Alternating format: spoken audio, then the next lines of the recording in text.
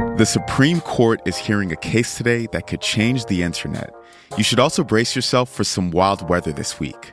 That's some of what we'll get to on The 7 from The Washington Post. I'm Jeff Pierre. It's Tuesday, February 21st. Let's get you caught up with today's 7 stories. Number 1. President Biden is in Poland today. He's there to mark the anniversary of Russia's invasion in Ukraine. He'll give a speech today ahead of the anniversary, which is on February 24th. This follows a surprise trip the president made to Ukraine's capital, Kyiv, yesterday. Biden is looking to strengthen support for Ukraine among U.S. allies ahead of spring. That's when Russia is expected to launch a major offensive. Meanwhile, in Russia, President Vladimir Putin delivered a key speech earlier this morning. In it, he blamed the West for making the conflict worse.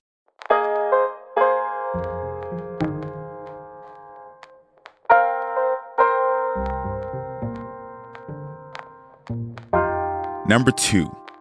Another powerful earthquake hit the Turkey-Syria border yesterday. This one was a 6.3 magnitude earthquake.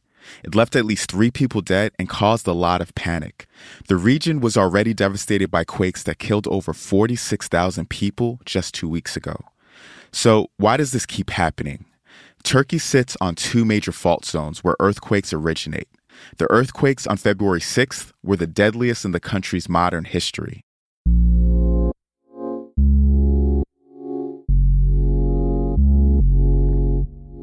Number 3. The Supreme Court is hearing a case today that could change the internet. In Gonzalez versus Google, a family argues that tech companies should be legally accountable for harmful content promoted by their algorithms. In November of 2015, 3 ISIS gunmen opened fire at a restaurant in Paris. They killed 23-year-old college exchange student Nohemi Gonzalez. Her family says that Google's YouTube acted as a recruiting platform by recommending ISIS-related content. The landmark case could threaten Section 230. That's a decades-old law that has shielded tech giants from blame over posts, photos, and videos shared on their platforms. Number 4. The number of fatal U.S. police shootings rose again last year. According to research from The Post, officers killed 1,096 people in 2022. This is the most the Post has seen since it started tracking U.S. police shooting deaths in 2015. There were only 15 days last year without a fatal police shooting. Experts can't pinpoint a single cause for why this keeps happening. Some blame a rise in gun purchases. Others point to the slow pace of reform and use of force policies, and the challenge of holding officers accountable.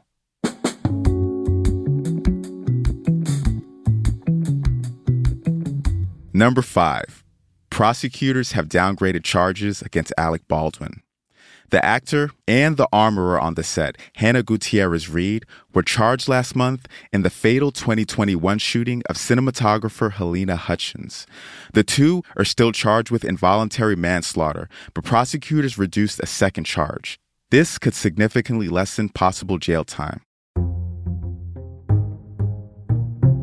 A wild week of extreme weather lies ahead for the U.S. That's story number 6.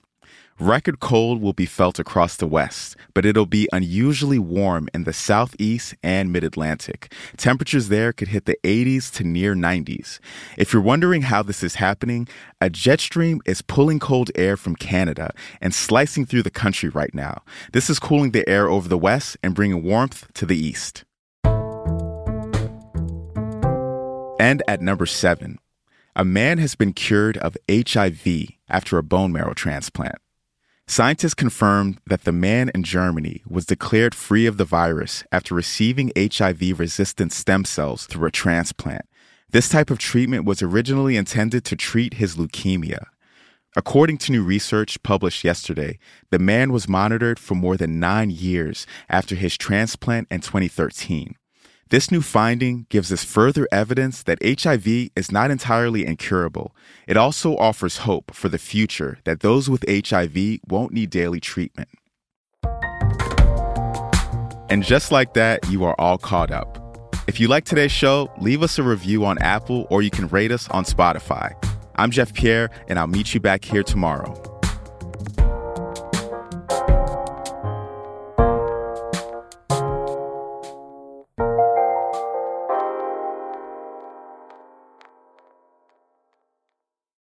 Hey, this is Christina Quinn.